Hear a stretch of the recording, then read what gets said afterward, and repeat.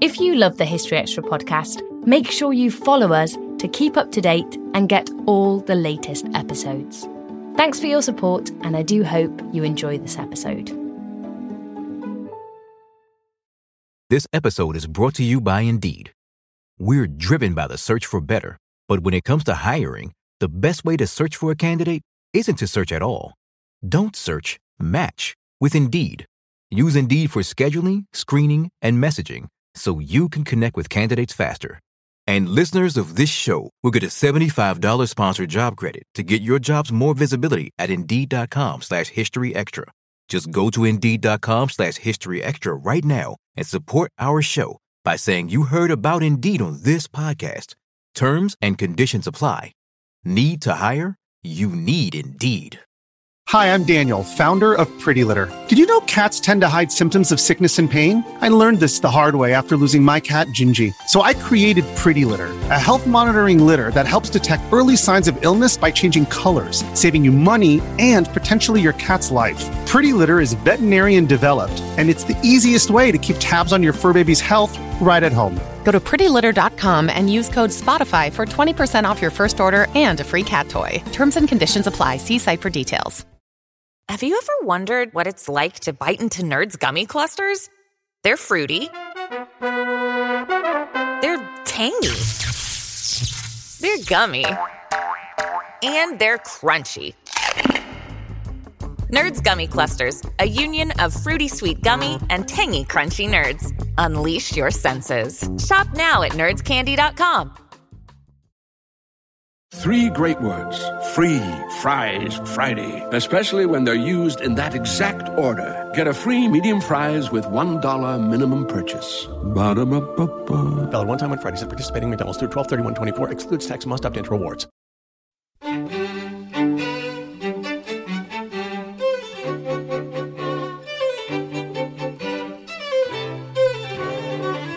Silly little puzzles that mathematicians look at, work out how to solve, and in solving it, invent whole new areas of mathematics that then underpin vast amounts of science. That was Alex Bellos discussing the history of puzzles.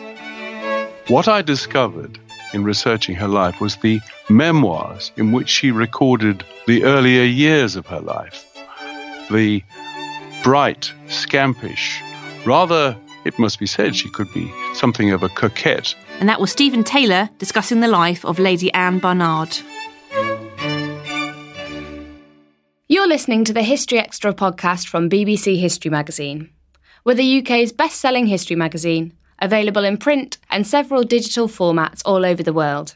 Find out more at historyextra.com/subscribe, or look out for us in your digital newsstand or app store. Hello and welcome to the third podcast of January 2017. I'm Charlotte Hodgman, the Deputy Editor of BBC History Magazine. Our first interview is with the author and journalist Alex Bellos, who has a special interest in the history of mathematics. His latest book, Can You Solve My Problem?, compiles some of the most fascinating puzzles from across the past 2,000 years and from all over the world. He spoke to our editor, Rob Attar, who began by asking him about where the puzzle first originated. I guess this is a question maybe more for an evolutionary biologist rather than for a historian, because I imagine people were playing and setting themselves puzzles since before things were written down, i.e. prehistory. What I have done in my book is concentrated on a particular type of puzzle, which is the sort of mathematical and logic puzzle. In other words, a puzzle that you can solve knowing nothing else. You don't need any technical abilities at maths or anything like that, or you also don't need a kind of general knowledge about the world.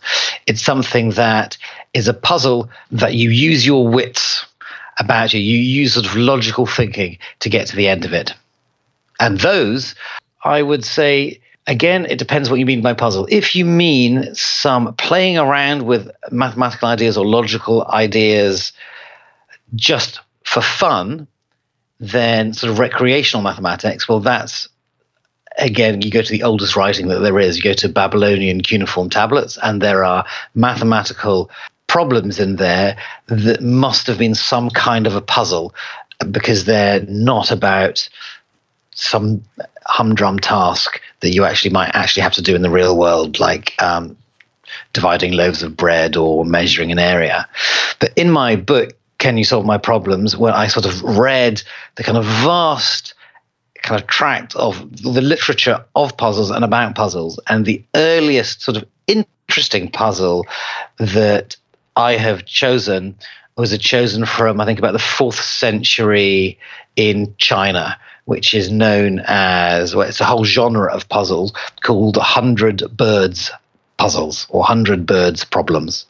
So for the book, you've picked out puzzles from thousands of years of history and across all of the world. How on earth did you go about narrowing it down and selecting the puzzles for it? Well, there's a lot of literature on puzzles, so you read all the books. But also, when a puzzle is a good one, it tends to last. Puzzles go viral. And, I realized how much puzzles go viral when last year, so I've got a math blog on The Guardian, and I get lots of different feeds from sort of math stories from around the world. And there was this small website from Singapore that had a puzzle from a Singapore maths exam. And I thought, that looks quite a fun puzzle. It was the Cheryl's birthday problem. And I put it on my Guardian blog, and it turned out it was the most successful story I have written in 30 years of being a journalist.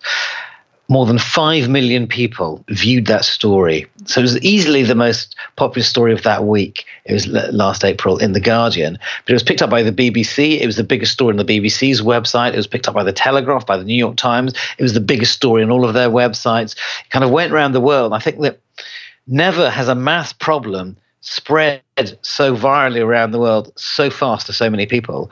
And it made me, research where puzzles come from, all the best puzzles. And puzzles have always gone viral, the good ones, because a good puzzle is something that's simple to say, that has a kind of fun sort of little math nugget within it. And when you solve it, you then want to go and tell someone else because you want to go and challenge them. So these 100 fowls problems that I was just mentioned started off in China, but by the 8th and 9th century, we're all over the world. Probably the most famous puzzle of all time, the most famous kind of mathsy riddle of all time, comes from the 8th century, or that was the first time it was written down, by Alcuin of York. And it's a river crossing puzzle. Probably there were 3 river crossing puzzles that he wrote or is believed to have written. And the most famous one, I think, is the one where a traveller arrives at a riverside. He has a wolf, a goat, and a bunch of cabbages, and he needs to get to the other side, but the boat is so small that he can only take one item at him at a time. But he can't leave a wolf with a goat because the wolf will eat the goat, and he can't leave the goat and the cabbages because the goat will eat the cabbages. How does he get across? And it's not a difficult puzzle, but this is a puzzle that is probably the most viral puzzle of all time because it spread everywhere. Okay, it only spread as fast as people walking and talking because there wasn't really much writing going on. But now, if you go to almost any culture in the world, they have adapted this puzzle to like the local animals or the local food stuff. And it's become almost like a folk story rather than a math riddle. So I think that what I was sort of discovering is that the best puzzles are said again and again and again, and all you need to do is find the ones that last and then reinvent them for a modern audience. Has the purpose of puzzles traditionally been purely entertainment, or have some of the puzzle setters actually been looking to educate people with them? I think both. So Alcuin of York was the kind of great educator of Carolingian times. He was chosen by Charlemagne to head the palace school at Aachen, but also set by Charlemagne then to organize on a kind of empire scale, on a continental scale, how education works, and the sort of teaching places that he set up kind of predates universities. And so Alcuin is obviously an educator, and he sent, in his retirement from under Charlemagne, he sent Charlemagne a letter talking about these puzzles that he had, saying, I'm sending you these puzzles to entertain you. And so the purpose was entertainment, but he was an educator. So I'm sure they were brilliant for educators because they entertain, but they educate at the same time. Having looked back at puzzles over a couple of thousand years, do you see any trends in the way puzzles have changed? Have they become, say, more difficult over time, or perhaps the opposite? There have always been simple puzzles and always more difficult puzzles. And it depends what level you are, what sort of puzzle you're going to enjoy. And definitely as mathematics has got more complicated, people now set the most sort of fiendishly difficult puzzles. I think that what you see, though, is that you see new genres of puzzles cropping up, and you see different regional varieties interested in different types of puzzles at different times in history. So, for example, there is a whole genre of puzzle about people who always lie and people who always tell the truth. And you get into different situations with them. Well, you can date who was the first person to come up with a puzzle about liars and truth tellers, and that was Lewis Carroll in the late 19th century. Although the puzzles that Lewis Carroll came up with weren't as good as his books and didn't really resonate so much. It was really in the 1930s that there became a huge vogue for logic puzzles. And there's a guy who is barely known anymore, a guy called Hubert Phillips, who kind of became a sort of nationally cherished figure for all the logic puzzles, many of them based on liars and truth tellers that came up. And some of them are quite easy and some of them are like impossibly difficult. Do any of these changes in puzzles actually reflect wider changes going on in various societies? Well, the changes in puzzles reflect new inventions in mathematics. So there's a whole range of, say, probability puzzles, and you weren't going to get that in the Middle Ages because probability hadn't been invented. What you do have now is there are certain cultural traits. So Japan is a hotbed of what we call kind of pencil and paper puzzles. These are ones where you need a pencil and paper and you kind of mark things off, like, say, Sudoku. So Sudoku, even though the general idea, it's an American puzzle from the 1970s, it was only when a Japanese magazine rebranded it, reinvented it, that it became a huge hit in Japan, and from being a hit in Japan, then spread around the world. But that is just one of a whole genre of similar type puzzles that you get in Japan. And one of the things that I did in my book, I've got some examples of brand new Japanese pencil and paper puzzles. And maybe there is something about the Japanese sensibility which has kind of encouraged the growth of that sort of a puzzle, or it could just be that they were lucky to have a few great puzzle solvers who started magazines and then created the following. It's hard to say.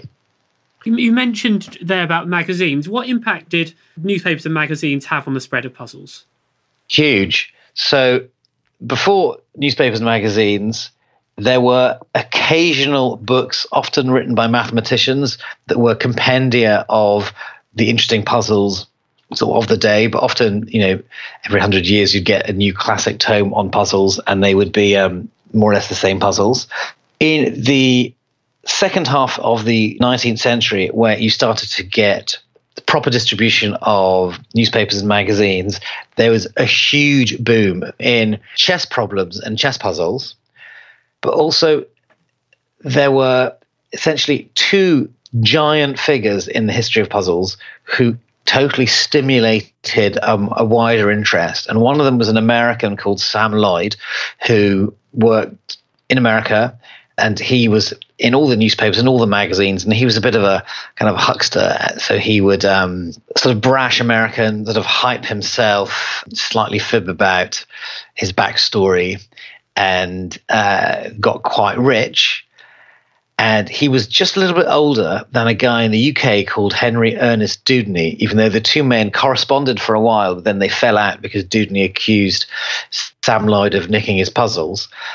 But Dewdney started off maybe in the 1880s, and his oeuvre, the amount of puzzles that he produced, means that I would say he's possibly one of the greatest mathematicians in British history that no one has really heard of, because over a career from the 1880s to 1930, he created some of the world's most cherished puzzles, and he did them in so many different genres. And in the end, he had columns in newspapers, but he was most famous for a column in the literary magazine's Strand magazine in the sort of teens and 20s until literally the month he died in 1930. And his column was called Perplexities, and he introduced some just like terrific puzzles. And the kind of irony, or it's not really an irony, it's more a kind of a nice synchronicity, is who is seen as sort of the greatest puzzle solver, definitely in fiction, it would be Sherlock Holmes. And the Sherlock Holmes stories first appeared in Strand magazine at around about the same time that Dewdney was publishing his puzzles in it. There are so many Dewdney puzzles. For example, he invented some classic coin puzzles, obviously not particularly easy to explain on a podcast, but there are things that you've got coins in a certain position and you need to find ways of moving them into another position. The best ones were invented by Dewdney, and now we learn them and we just think that they must have been invented hundreds of years ago, but actually they had an inventor at a time. A lot of these puzzles are still well known to us today, but why do you think it is that the actual creators of puzzles aren't really that famous, haven't really come down to us through history that much? I guess in the same way that the mathematics is the same.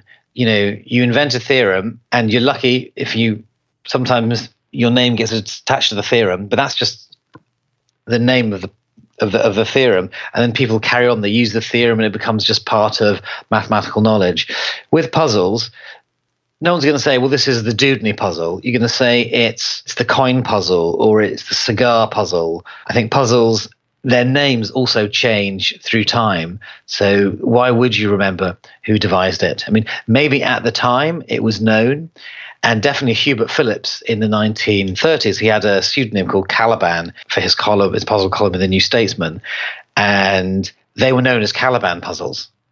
And it's only when he died and people sort of stopped calling them Caliban puzzles, now they're just called logic puzzles. Are there any stories associated with some of these puzzles that particularly stood out for you from your research? Yeah, I mean, there are loads of fun stories. So Hubert Phillips, because he was an economist and a journalist, he didn't actually come up with lots of the puzzles assigned to him, and he worked with professional mathematicians. And in the early 1930s, a young Cambridge postgraduate called Max Newman got in touch with one of the most fiendish logic puzzles of all time, which they called Caliban's Will. And I put that in my book, not because you will solve it, but because of the history of it, and also because when you see the solution, it's like understanding a poem, and it all fits together. It's absolutely wonderful. Anyway, this guy Max Newman, this is one of the first sort of public things that he did. When he got a little bit older, during the Second World War, he ran a department at Bletchley Park. He was Alan Turing's mentor, and he was responsible for the world's first programmable computer. So he's a legend in computing. He ran the computer lab in Manchester where they built these computers after the war, which is where Turing died. He took Turing there. But to think that when he was a kind of nerdy 25-year-old in Cambridge, that he actually created this sort of fantastic puzzle, I think is a really sort of nice story. And it shows that often we talk about there's the fun math and there's the serious math. Here is someone who learnt his subject or was interested in playing around. And I think one of the lessons of this book is that by playing around with puzzles is often how you make great advances in mathematics. Were there any incidences where solving a puzzle actually had serious ramifications to someone? Was it ever used as a test where the outcome could really matter? Well, I'm not sure there was ever a puzzle that someone's life depended on them solving it, unless you want to talk about, there's a scene in Die Hard 3 where Samuel L. Jackson and Bruce Willis have to solve this very famous medieval puzzle in like 5 minutes or the bomb is going to go off. But what you do have is silly little puzzles that mathematicians look at, work out how to solve, and in solving it, invent whole new areas of mathematics that then underpin vast amounts of science. So, for example, one classic example is Euler and the Bridges of Königsberg puzzle, which Königsberg, or then Kaliningrad, now Königsberg again, is a city with lots of rivers, running through it. And it was all about, can you find a path from all the different bits across the rivers in a certain way? And Euler worked out why you couldn't solve it, but what he did is that he represented the paths in an abstract way in what we now call a graph. And this began graph theory. And graph theory is a huge and important part of mathematics. It comes in lots of things like, say, computer science. Another amazing example is the birth of probability. Probability was first kind of invented, so to speak, in the 17th century by Blaise Pascal and Pierre de Fermat, both French mathematicians, who were asked by this gambler, the Chevalier de Meuret, to try and work out how he could win at a dice game.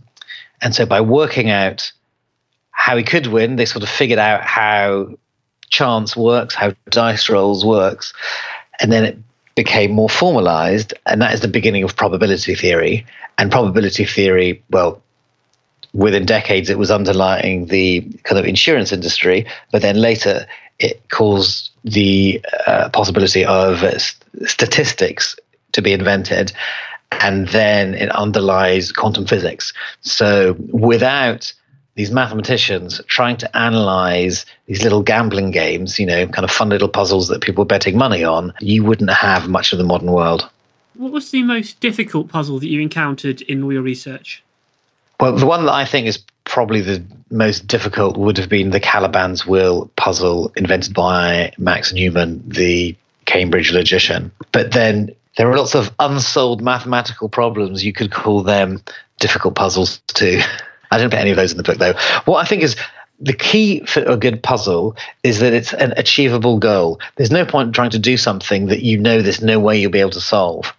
The thing that's fun about a puzzle is being teased by it that you can't solve it, and then finally getting the best of it by using sort of lateral thinking or logical thinking, by kind of using your wits.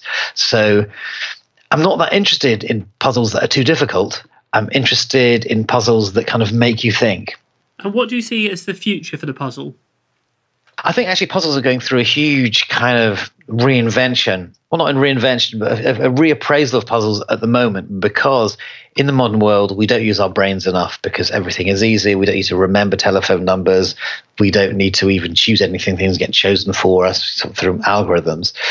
So I think there is now more of an interest to try and use our brains, but rather than using our brains for doing boring things like memorizing stuff, why don't we tickle our brains with puzzles? So I can only see puzzles going from strength to strength. Just before Alex went, we asked him to pick one of his favourite historical puzzles for you all to have a go at. Here it is. This puzzle was invented by Édouard Lucas in the late 19th century. He's a very famous French mathematician and also inventor of puzzles. And the puzzle is this. Every day at noon, an ocean liner leaves Le Havre and sails to New York, and it takes exactly 7 days to do the crossing. Simultaneously, so at the same time that an ocean liner leaves Le Havre to go to New York, an ocean liner leaves New York and goes to Le Havre, and it takes exactly the same amount of time. It takes exactly 7 days until it gets to Le Havre. The question is, if for an ocean liner leaving today from Le Havre, how many ocean liners will it pass before it gets to New York? So that was the puzzle. Now you might like to pause the episode now so that you can work out the answer before Alex reveals it. Let's return to Alex for the answer to that tricky conundrum. So the reason why this is such a fantastic puzzle is most people think, well, it's got to be 7 because it takes 7 days and there's one coming every day from New York, so there will be 7 ocean liners. But that is wrong, because what about all the ocean liners that have already set off from New York but that haven't arrived in Le Havre? So actually, the correct answer is 13. So just as you set off, we don't count that one. There will be one just arriving, which is the one that set off 7 days ago. Then you see 13 when you're at sea, and there's a 14th exactly as you arrive in New York. Don't forget there are many more historical brain teasers in Alex's book, Can You Solve My Problems? A casebook of ingenious, perplexing and totally satisfying puzzles, which is out now in the UK, published by Faber. In the US, it is available for the Kindle. This episode is brought to you by Indeed. We're driven by the search for better, but when it comes to hiring, the best way to search for a candidate isn't to search at all. Don't search, match with Indeed. Use Indeed for scheduling, screening, and messaging so you can connect with candidates faster. And listeners of this show will get a $75 sponsored job credit to get your jobs more visibility at Indeed.com/History Extra. Just go to Indeed.com/History Extra right now and support our show by saying you heard about Indeed on this podcast. Terms and conditions apply. Need to hire? You need Indeed. We don't always realize just how much our negative thoughts and experiences stick with us and weigh us down. You may find your brain constantly running through a highlight reel of bad moments. That comment your friend made last week that hurt your feelings. That frustrating thing your mum does. Or that silly thing you said in a meeting. Maybe it's time to get it all off your chest. Whether it's a tiny annoyance or something much bigger, talking about it can give you some relief and lead you to a potential solution. That's where therapy comes in. It's a safe space to share whatever's weighing you down and learn to process it, so your internal highlight reel can focus on the good stuff. And BetterHelp offers affordable online therapy on a schedule that works for you. Connect with a licensed therapist by text, phone, or video call. Start the process in minutes and switch therapists anytime. Let it out with BetterHelp. Visit betterhelp.com/historyextra today to get 10% off your first month. That's BetterHelp, HELP.com/historyextra. Oh, such a clutch pickup, Dave. I was worried we'd bring back the same team. I meant those blackout motorized shades. Blinds.com made it crazy affordable to replace our old blinds. Hard to install? No, it's easy. I installed these and then got some for my mom, too. She talked to a design consultant for free and scheduled a professional measure and install. Hall of Fame son. They're the #1 online retailer of custom window coverings in the world. Blinds.com is the GOAT. The GOAT. Go to Blinds.com for up to 45% off. Blinds.com. Rules and restrictions may apply. Our second interview this week is with Stephen Taylor, author of a recent biography of the adventurous and unconventional Georgian aristocrat, Lady Anne Barnard, who defied convention and married for love. Stephen is the first biographer to have been given access to Lady Anne's private papers, including 6 volumes of unpublished memoirs. I caught up with him to find out more about this remarkable woman. Stephen, perhaps you could maybe start off by telling us a little bit about Lady Anne Barnard. I mean, she's probably not a name that many people are familiar with. I think that's absolutely right. And in fact, I must confess, to start off with, I knew rather little about her myself. I mean, I was aware that she had been a figure in Georgian society, that she had written a poem which was very well known at the time. It was acclaimed by Scott and by Wordsworth. And I also knew that she was a vivid diarist. Now, the reason for that is, and this is really how I came to the subject, that she had been 5 years at the Cape of Good Hope, as it was then called, from 1797. Now, this was really the first British presence in Southern Africa. And her letters and her journals, which she kept in that time, had been published.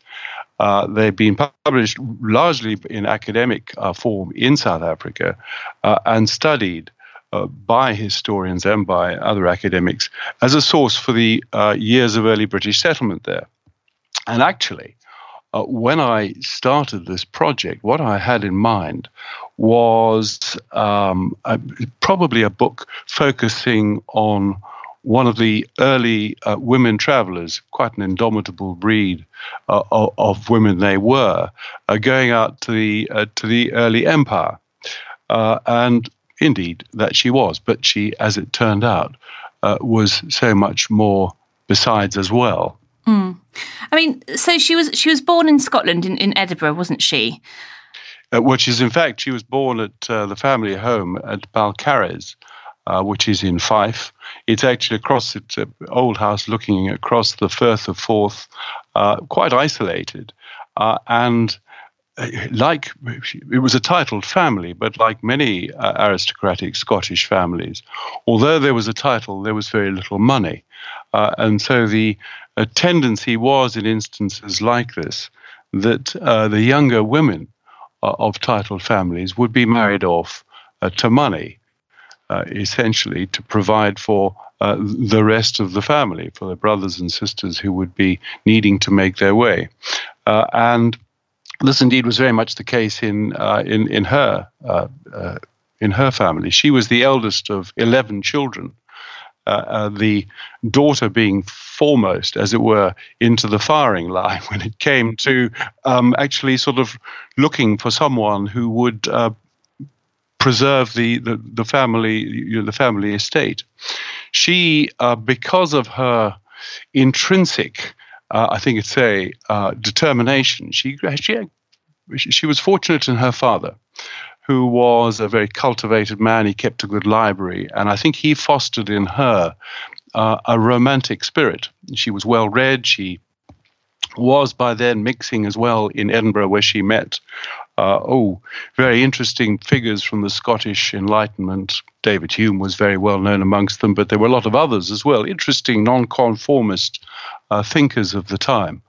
And all these things contributed to an unusually well-read, a spirited, and very determined young woman who, largely as a result perhaps of observing the fate of her younger sister, who was indeed married off to an investment banker of the day at the age of, she being 17, married a man named Alexander Fordyce, who was aged 40, and moved down to London. It was a very unhappy marriage, and largely as a result of her own romantic spirit and observing experiences like this, Anne Lindsay, as she was very determined to avoid a similar fate. I mean, but she had no shortage of suitors by the sounds of it, though. Absolutely right. I mean, she was not only very bright, she was also very witty. She was perhaps not the great beauty that her sister was, but she was wonderful in company. I mean, this comes across. I might just digress here a little. You know, I said at the outset that I started off with one particular character in mind, and that was the woman who had traveled to the Cape at the age of, she was 42 by then, and she had learnt a lot about the world by then. She had seen a great deal. What I discovered in researching her life was the memoirs in which she recorded the earlier years of her life. The bright, scampish, rather, it must be said, she could be something of a coquette. She loved the attention of men, and she certainly attracted it on a great number of occasions. Now, we can only admire that sort of spirit that comes up and emerges on the pages of her memoirs now. But at the time, of course, this attracted a good deal of, criticism, certainly in Edinburgh, where on the one hand you had this enlightened and very forward-thinking group of men. On the other hand, you had, it was a pretty rough sort of a place. I think I might read an aspect of one of the stories that she told of these early days when she was mixing as a young woman amongst the, if you like, very masculine society. And she wrote of finding herself in a group of older men who she says were fond of a good bottle of wine and that dastardly style of conversation called double entendre, which I look upon as the murder of the innocents. For nothing can be more cruel than to attack the ears of a modest, sensitive young woman with what she must not understand and dare not resent. So she is actually, on the one hand, enjoying the attention of the men who come to pay court to her, and on the other hand, maintaining a very strict and determined line that she would not marry without love. And eventually, because of her resistance to the overtures that were being made by those trying to foist various individuals upon her as a husband, She found herself in Edinburgh with a reputation as a heartless coquette. Now, she had spirit. She was perhaps enjoying herself in company, but this was the kind of gossip which she attracted made her very uncomfortable, and she, as a result, moved from Scotland and came down to join her sister, with whom she'd had this very, very strong bond since childhood, to live with her in London, which was how, of course, she came into that high society of the Georgian age. I mean, you mentioned that she does eventually marry, but did she come close to marrying anyone before she met her future husband? Yes, there were, after years of, as it were, sort of enjoying her independence and finding her way and having fun in the world of society London, she first of all met a very charming but somewhat dissipated young lord named Wentworth, and that went nowhere for years. He was a gambler, unable to extract himself from the company that he kept at the gaming tables of London. She then found herself deeply, and for probably the first time in her life, deeply and passionately engaged with a very interesting but deeply damaged man of the time. His name was William Wyndham. And he was extremely gifted. He had been a protege of Samuel Johnson's, Dr. Johnson. He went into political life. He gave every sign of being determined to marry her. But when, of course, it came to the sticking point, he was a man of weird, rather damaged interior, unable to make up his mind about all sorts of things. And the extraordinary thing, I think, about the relationship as she describes it, because this is one of those episodes which she sets down in her unpublished memoirs. The most interesting part of the story, really, are these memoirs in which she tells so much about her life, none of it which has been published before, very little of which has actually been known. She reveals herself in a way which is quite almost unique, I would say, for the woman of that time. There's none of the, if you like, sort of dry withdrawal of Austen-like writing. There's none of the politeness of Fanny Burney. She writes very rawly about what was happening to her life, what was going on, and the obviously very brutal, that's not to say in a physical sense, but in the very cruel treatment that she received from this man, William Wyndham. It drew her into all sorts of events, including traveling off to Paris at the height of the Revolution to join him there with a group of other British aristocrats and politicians to observe what was actually going on in neighboring France at the time. All these episodes set down quite often with irony, with a kind of humor, but also with a very searing and at times painful honesty. Her husband, when she finally did marry, she had actually rejected him, hadn't she, a few years before, which I found quite surprising. What made her want to decide to finally settle down? I think that she had by now, I mean, she was, after all, by then, she was 42. He was an unknown former army officer, charming and evidently quite handsome. I think she realized that this was as it were, the last throw of the dice. She knew perfectly well that society would regard this as a very peculiar match indeed. I mean, Barnard would be seen as a blackguard on the make. She would be thought a desperate old maid. As she said, the world will probably think me absurd. In fact, she and Barnard's, it turned out, were soulmates. I think it was, as she called it, apparently the saddest and the silliest, but in reality, the wisest act of my life. I mean, it's quite clear from their surviving letters that they enjoyed a close physical relationship at the home that he used to call Cuddle Hall. When they were elsewhere as guests, Barnard would insist that they were amongst those couples who were unfashionable enough to sleep in the same bed. And it is actually, of course, with Barnard that she has the greatest adventure of her life, which was when she had obtained him the position. He, of course, is not a man with any influence at all. She is the one who has the influence. And it may be assumed that there was a certain amount of beneficiary activism on Barnard's side in courting her in the first place. But as I say, the letters do reveal that there was a very deep and profound love between them, as well as shared interests. And she managed to obtain him the position of secretary to the governor at the Cape. Now, the general view at the time was that she would not accompany him.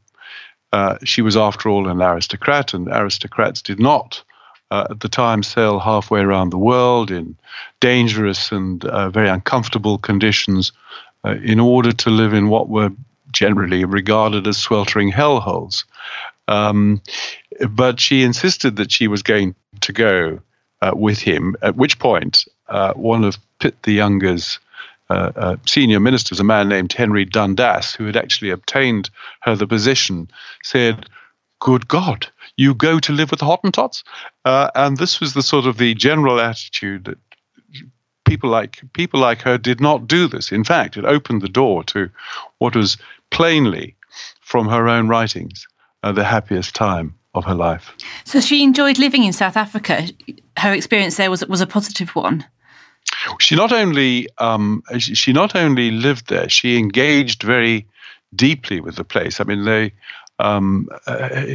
it's quite a good thing to remember that really the Cape at the time had only been seen by Pitt the Younger's government as a kind of strategic bastion. That was in order to protect what was the crucial trade from British interests, which was with India. There had been a Dutch settlement at the Cape, but really it had done very little in the way of establishing any sort of links or interests in the interior. And Anne Barnard, as she now is, and her husband, not only perform their duties, but they take a huge and passionate interest in the country itself.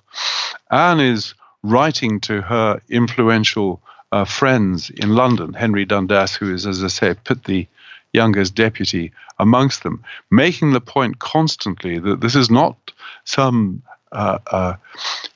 merely a strategic link. It is actually a place of enormous potential. She was traveling by ox wagon into the interior. She was engaging with the local people, the Dutch farmers on the one hand, but also, it must be said in the most extraordinarily egalitarian way for the time, with the local Khoi people. And all the time advising Dundas and other friends back in England that this was a place with enormous potential. All you have to do, she said, is plant. This landscape is not only magnificent, it is hugely fertile. And in the process of their travels, she is drawing, painting, as well as writing. And she leaves extraordinarily vivid and impressive images of the landscape. One of the things that did surprise me was that she forgave her husband's infidelity and actually brought up his illegitimate child after his death. This, I think, is the most extraordinary story. He had, Andrew Barnard was a charming and rather unworldly man. He had previously, before he met Anne, he had a mistress who had been a companion of a number of other men. She had 2 illegitimate children. Almost certainly, I think, one of them was not by Barnard. One quite probably was. But he was quite happy to accept them as his. He was quite open in telling Anne about their existence. So she had, as it were, some experience of his previous life and his habits. When they were in South Africa, she, as I say, spent 5 years there, and then came back before him in order to try and establish a position for him back in London. It was at that time that he fathered a child by a black woman at the Cape. Now, Anne was oblivious of that during his lifetime, but after his death was informed by the then governor at the Cape that this child was alive, was in existence, and would she be interested in actually doing anything just to provide for its future support, instead of just simply sending out money to the Cape to a family who would have raised the child as theirs? She actually brought her back to London and raised her under her own roof with Andrew's two other previous descendants of Andrew's previous children at Berkeley Square, as it were, as her own. And she and Christina, the name of the girl, became very close companions. And Christina, in fact, made many of the entries we see, became her amanuensis, as she called it, her scribe, who would set down the memoirs in the journals which she was keeping, and went to further steps to ensure that after her own death, that Christina would be provided for. And that indeed was the case. She married well to a farmer in Wiltshire with a settlement on her, and had children of her own before dying as a mother of 5 children. That was Stephen Taylor on the life of Lady Anne Barnard. Stephen's biography of Anne, Defiance, The Life and Choices of Lady Anne Barnard, is available now, published by Faber. And now it's time for this week's history news with our website assistant, Ellie Cawthorne. The Museum of London is set to receive a £180 million funding boost from the City of London Corporation and London Mayor Sadiq Khan. In a project intended to cost £250 million, the museum is set to relocate to a bigger site at the derelict Victorian Smithfield Market near Farringdon. Khan called the museum, which contains more than 6 million objects telling the story of London's history, a jewel in London's crown. The world's greatest city deserves the world's greatest museum, he stated. In other news, archaeologists in Northamptonshire have made an unusual and grisly discovery at a Roman burial site. The skeleton of a man whose tongue appears to have been cut out and replaced by a stone. Human skeletal biologist Simon Mays told The Guardian that the discovery mirrors other burials from Roman Britain, where missing body parts in the grave are replaced by objects at the appropriate anatomical location. He added that evidence of bacterial infection in the bones suggests that the man's tongue was amputated while he was still alive. Thought to have died in the 3rd or 4th century, the man was also buried face down. According to Mays, this unusual practice is consistent with somebody whose behaviour marked them out as odd or threatening within a community, and was seen as a way of stopping a corpse rising from its grave to threaten the living. Meanwhile, international police agency Interpol has stated that it recovered more than 3,500 stolen historical artefacts during a widespread operation last year. The operation targeted airports, border checkpoints, post offices, websites and art galleries, and even involved scouring scuba diving schools for plundered underwater artefacts. Several of the objects recovered, which include a variety of historical coins and an Ottoman tombstone, are of great cultural importance in the archaeological world, Interpol stated. Well, that's about it for this week's episode, but we'll be back next week with more from the world of history. Thanks for listening to this History Extra podcast, which was produced by Jack Fletcher. Do let us know what you think about this episode by emailing podcast@historyextra.com, and we might read out your messages in future editions. Alternatively, why not keep in touch via Twitter or Facebook, where you'll find us at History Extra. For more great history content, don't forget to visit our website historyextra.com, which is full of history articles, quizzes, image galleries, and more. Plus, it's where you can download hundreds of previous episodes of this podcast.